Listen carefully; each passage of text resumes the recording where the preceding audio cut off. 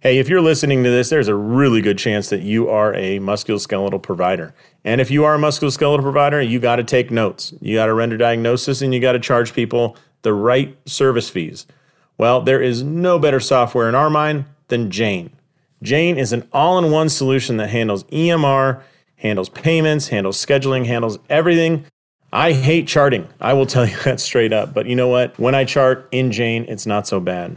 You're probably of the same mind. Jane lets you customize your templates, build your own workflows, and set it up exactly like you want so you can quickly and easily take accurate patient notes and help people get better.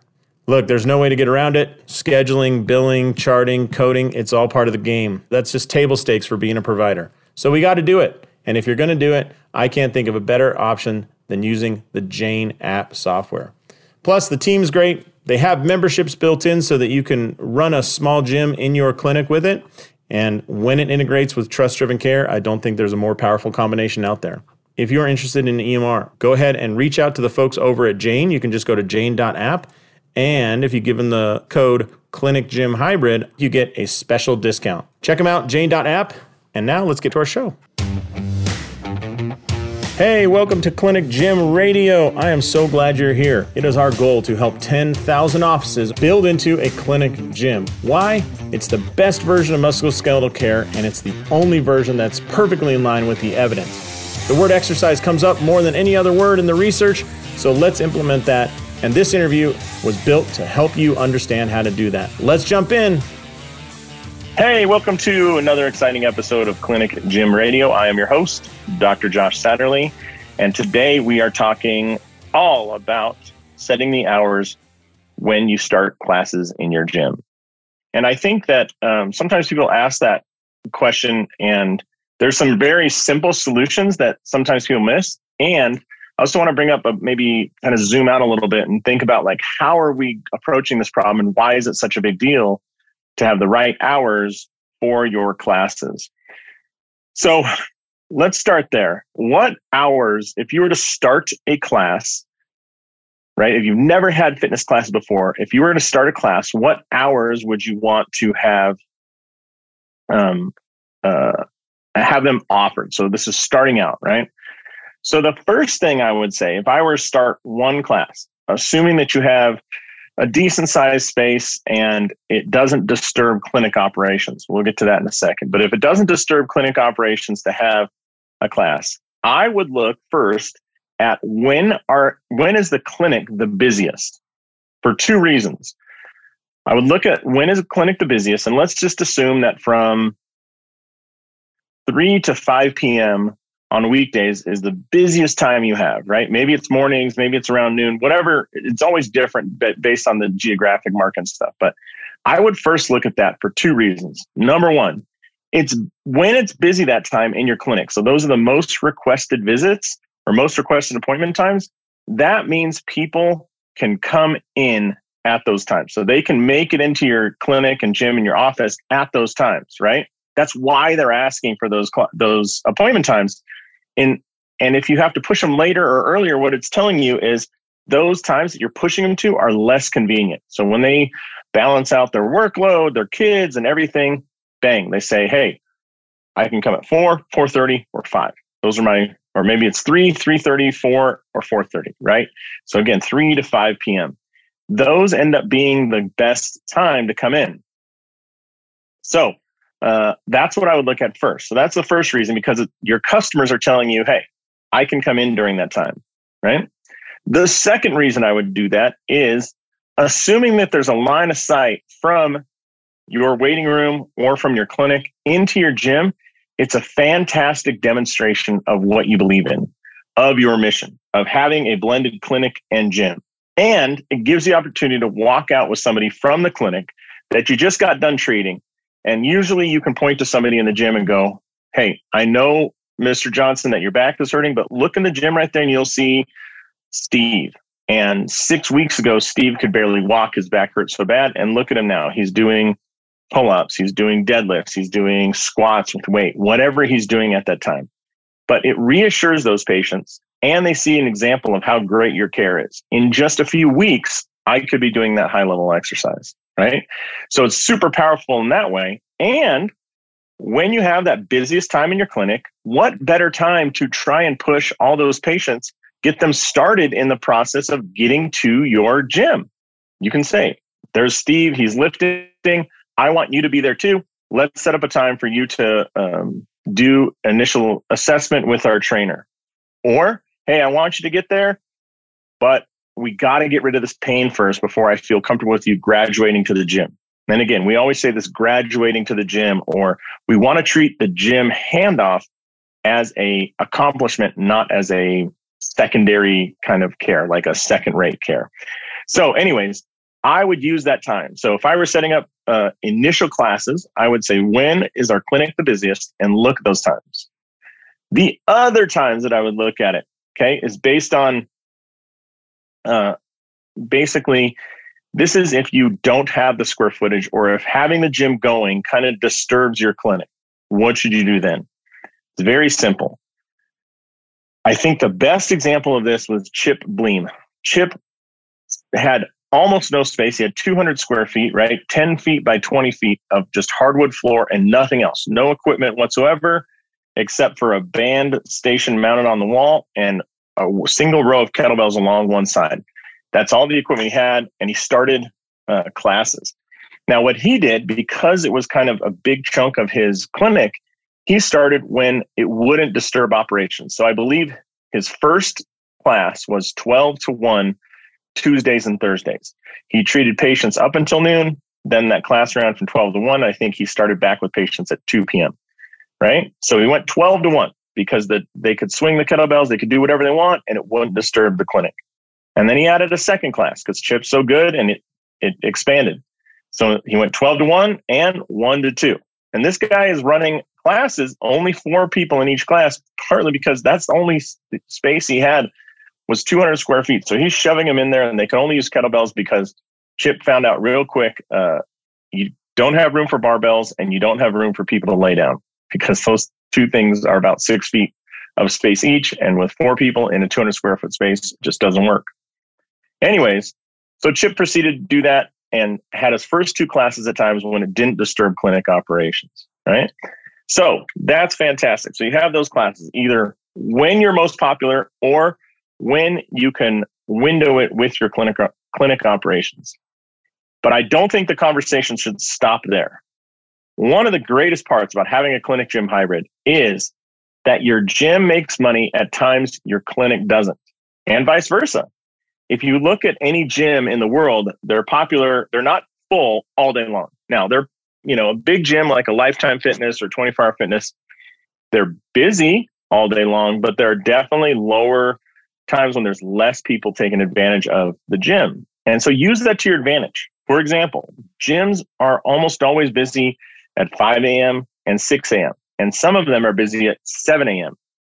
In my experience, the most common time people start clinic is at 8, 8:30 or 9, right? So that 8 to 9 hour. Well, if you can start classes at 5 a.m. and you don't start clinic until 8 a.m., that gives you 3 hours of revenue generation that your clinic doesn't have. Right now, I know there are people out there. In fact, I know a woman who would prefer to start at 5 a.m. Right? She and a lot of her patients would come see her at that time. Totally cool, but there's going to be some dip in when you don't see patients, and so at those times, your gym can be making a lot of revenue. In a perfect world, you would have classes before your clinic ever opens up, and then if your neighborhood or your area uses it, classes at lunchtime when your clinic might be closed or you guys are taking a break, offer classes then, and then offer classes in the afternoon. Most gyms are busy 5, 6 a.m., sometimes 12 to 2, and then again starting at about 3 or 4 p.m., depending on the area, and it goes all the way till 7, right? So if you're looking at when you should run classes or how you can make revenue, I would go to your local gyms, go to local 24-hour fitness and go at those different times and find out when are they the busiest. Secondary question to ask you with that, or ask yourself there, is when are they the busiest with your type of clients? So here's another layer of when should you offer your classes. There may be external pressure to offer class at a certain time. So let's address that real quick. I think the easiest example for people to understand in this one is, let's say that you are incredibly driven and motivated to work with high school aged athletes, right? High school aged athletes. Fantastic. I love it. I worked with high school age athletes as well. And one thing you quickly learn is that high school age athletes cannot come when high school is in session, right? So you got to offer classes at 3, 4, 5 p.m.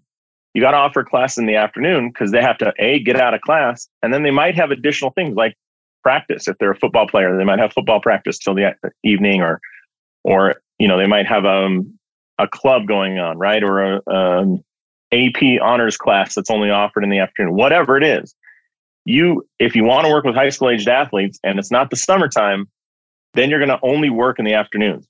Now, I will agree. Sometimes they'll come in the mornings. And I trained I had a golf team the local high school, trained their golf team it was like Monday, Wednesday, Friday at 6 or 5:30 a.m. They went 5:30 to 6:30 a.m. and started school at 7. And they were motivated. They were awesome. But I just think you're going to have to do it very early, which is less like with high school age kids, or afternoon. And so that might create the pressure as to when you want to start your first class, right? So if it is a high school age athletes, then look at when they're going to be there.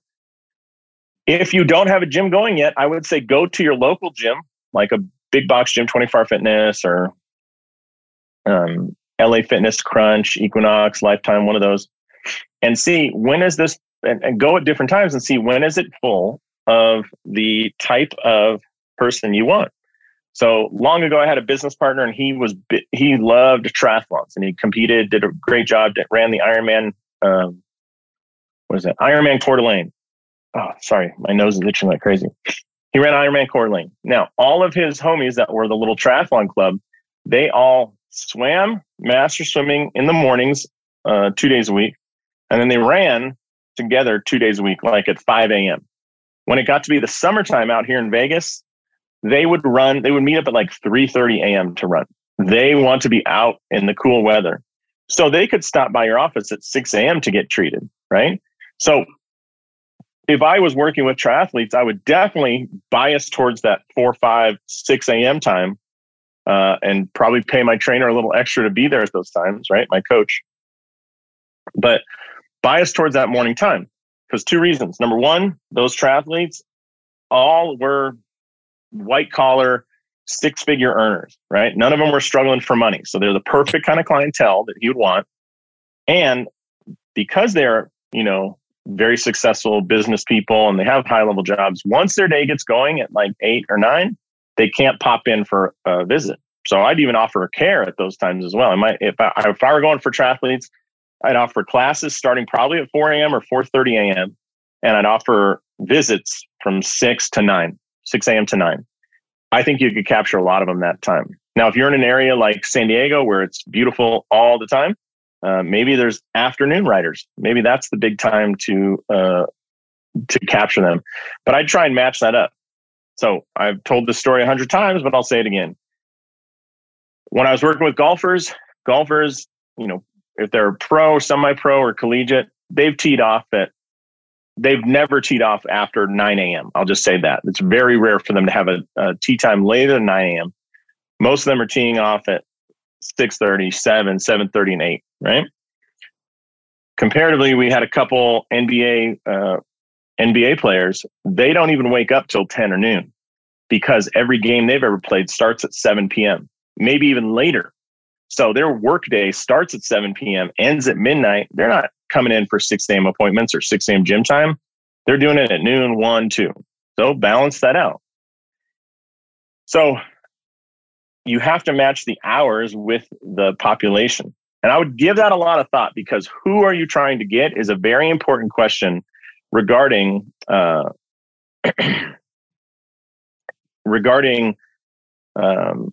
the population you want to go after, because maybe they have if there's a certain population has a really good insurance, right? So if they have really good insurance, we can, you're going to get paid better. Or maybe you want to do cash, right? Or maybe you want to do whatever. Sorry, I was getting an alert there. If you want to do cash, you want to do a really high-end insurance, it's worth looking at that instead of changing your whole schedule for people that can only come in with crappy insurance or who won't pay cash. So it's worth a look there. Again, going back to those triathletes, like they would have paid cash even if they didn't have the insurance, but they typically had a very high-end, low deductible, low copay plan. I remember one of them had a $5 copay and could get up to $8,500 in care a year, which that's pretty good. Anyways, that's if you want to go for insurance. But I think that going back to the core message of this episode is when you're setting up your hours, there are a lot of things to consider. Okay. Now, this has come up twice in the time I've been consulting for the last, 5 years. That's worth considering. The other thing, somebody shifted their hours around because their neighbor, so they shared a wall with another company, and the neighbor was only in there till 4, and then they left. And so they opened it up because the sound from their gym was alongside that wall. So sharing space with, what would you call that? If the neighbors on either side of you are disturbed by what you do, again, I think that falls under the, can you operate your gym at the same time as your clinic? But it's worth considering, and it's actually worth talking to your neighbors if that's going to be an issue and say, hey, we're starting some classes here. And I think just be a good neighbor. You can set up the sound system on the opposite wall, do a couple things like that to make sure it's copacetic for everybody. I have been asked to leave a space with our golf simulator. And I think if we would have shifted the hours, we'd probably have been fine, but it pissed me off. We had our golf simulator set up, and the next door neighbor was like, when you hit those golf balls, it's so loud, it scares us, blah, blah, blah. And so when time came to renew the lease, the landlord said, you rent 1,500 square feet. The next door neighbor rents 7,000 square feet. So I'm going to back her up, and you got to find a way. And I said, unfortunately, what if I mitigate it by, installing some sound barriers and stuff? And he said, that's fine. But if it doesn't work, I'm still going to ask you to leave. I was like, I don't want to invest $2,500 into something that might not work. Excuse me. All right. So I hope this was helpful. Now, there's one more layer I think worth addressing. So you want to look at, when are you the busiest? Or when can you shove people in there that won't disturb everything? Number 3, what is the group you want to go after, and when do they want your classes to be, I think is important. And then finally, this idea. We're talking about using this space for classes because classes in that membership base, I think, is the best business move you can make. I think, if you look around, memberships is where everybody is going. Amazon Prime, Netflix, Costco, Harry's Razors, Dollar Shave Club. Everything is going towards a membership. Hell, the car wash that I go to, we're members of their car wash program, right? It's where everybody's going because your revenue becomes so predictable. You can adjust the price, people pay. It's just a better model. I would move every aspect of your business to membership if you could. If you feel comfortable charging people a membership base, like look at The Joint. It's the fastest growing chiropractic office out there. Why?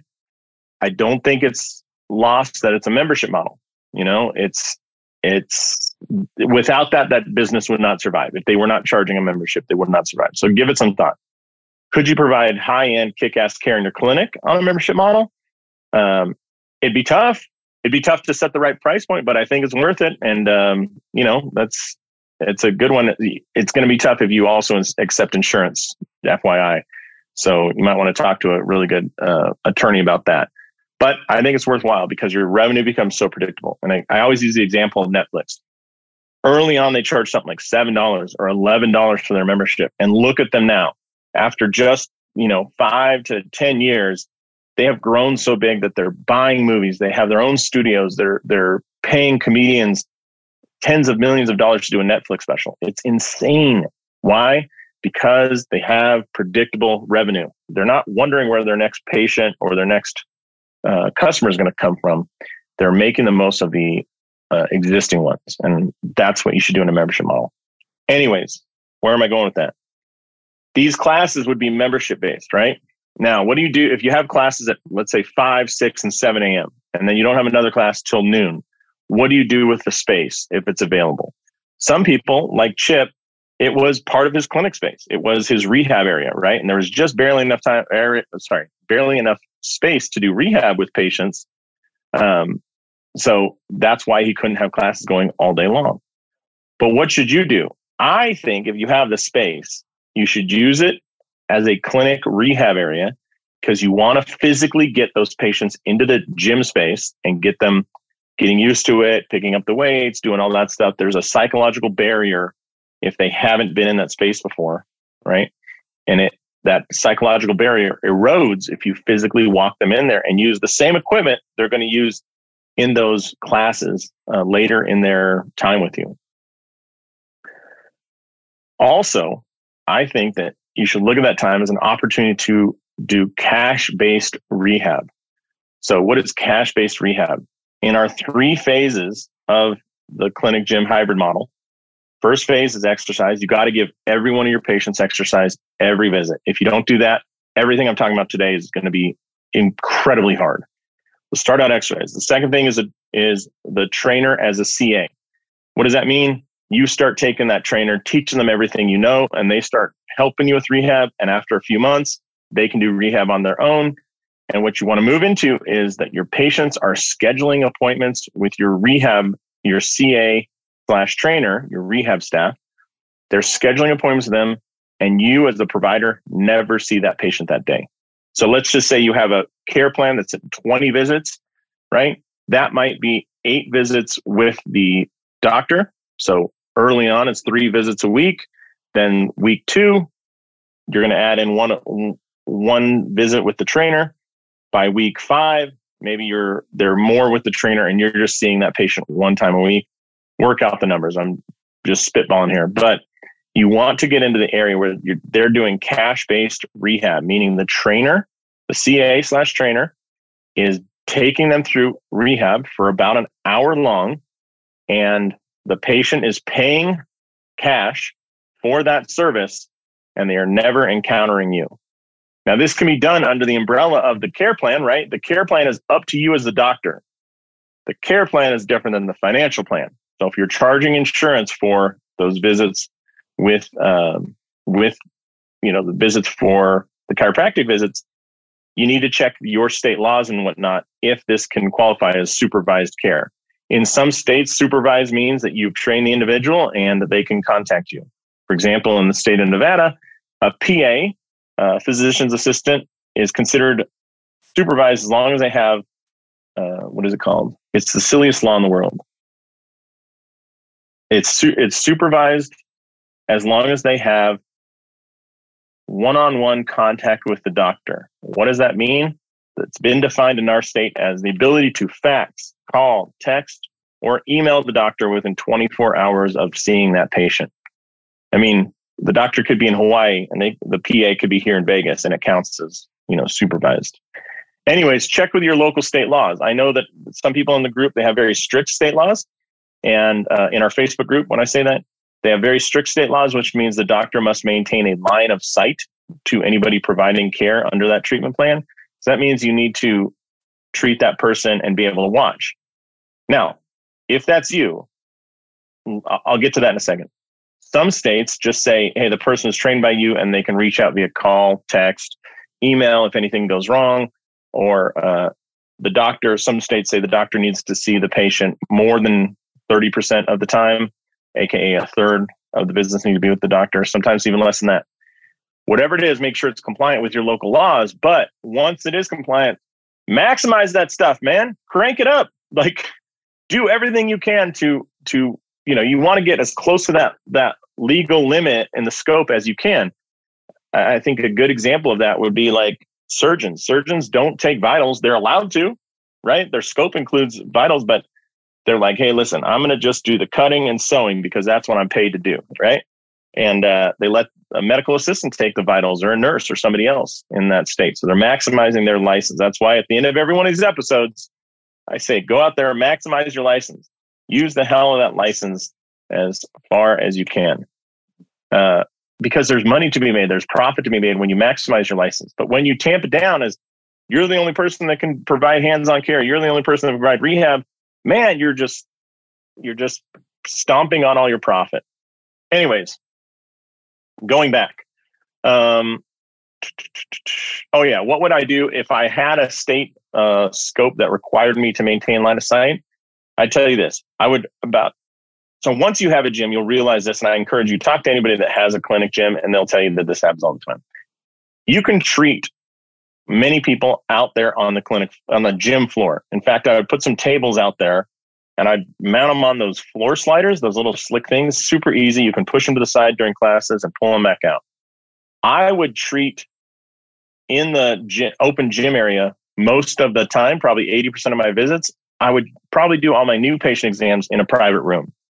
Why is that? Well, it allows me to maintain line of sight. If I'm in there and my CA/trainer is over in a different corner, I just need to look over there and I can maintain that line of sight with them at the time, right? And what you'll realize, it's very efficient to provide care in the gym setting. It's super efficient. And most people, barring like, I always say like dry needling somebody's glutes, I wouldn't do that in an open gym bay. It's just not, it's not nice. So you want to provide a little bit more respect than that. However, I think most of 80 to 90% of the stuff we do, adjusting, soft tissue work, early rehab, history, physical exam, run movement exams like the SFMA, all that can be done in that gym space. And again, you're getting over that psychological hump of them being in that space. So I would consider that if I was restricted to that line of sight issue. But either way, I think it's important. Number one, look at your hours of when people are already coming in your clinic. Use that as a guide. Number two, if running gym classes will impede or interfere with the clinic, then find times that you can window them as close to those desired times as you can. Number three, find out your perfect patient. Who is the perfect patient you want? And then set up classes to serve that person. Again, if it's marathon runners and triathletes, they like to work out in the morning, bias your gym times towards morning workouts. Number four, check your local state laws to make sure that what your scope says about using a CA and trainer. But once you find that out, maximize your license, use the hell out of them. And number five, modify as needed to have that, because the goal is that when you don't have classes, that gym space is being utilized for cash-based rehab. It's just another revenue source that's really going to push you over the edge. And it's so awesome to make money in a practice when it's not your hands that need to make it. You're no longer handcuffed to your table to make money. And the reason, just in case you're wondering, I like the CA trainer more than I like hiring another associate is the cost. You can get a really good trainer to work for you for about $20 to $25 an hour.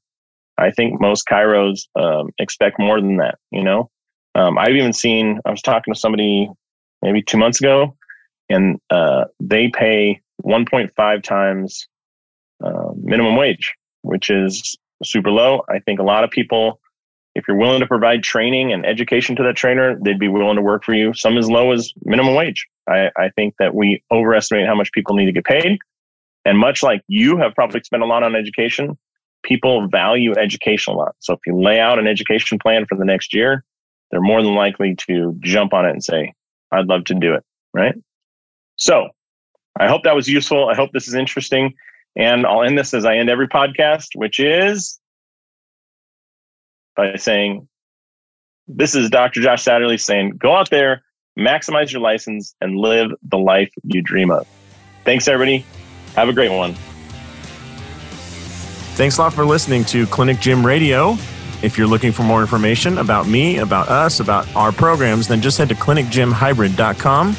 Again, that's clinicgymhybrid.com. You can check us out there. We've got our accelerator program and a few other programs that will help you get up and running as quickly as possible and making more money while providing excellent active therapy to your patients.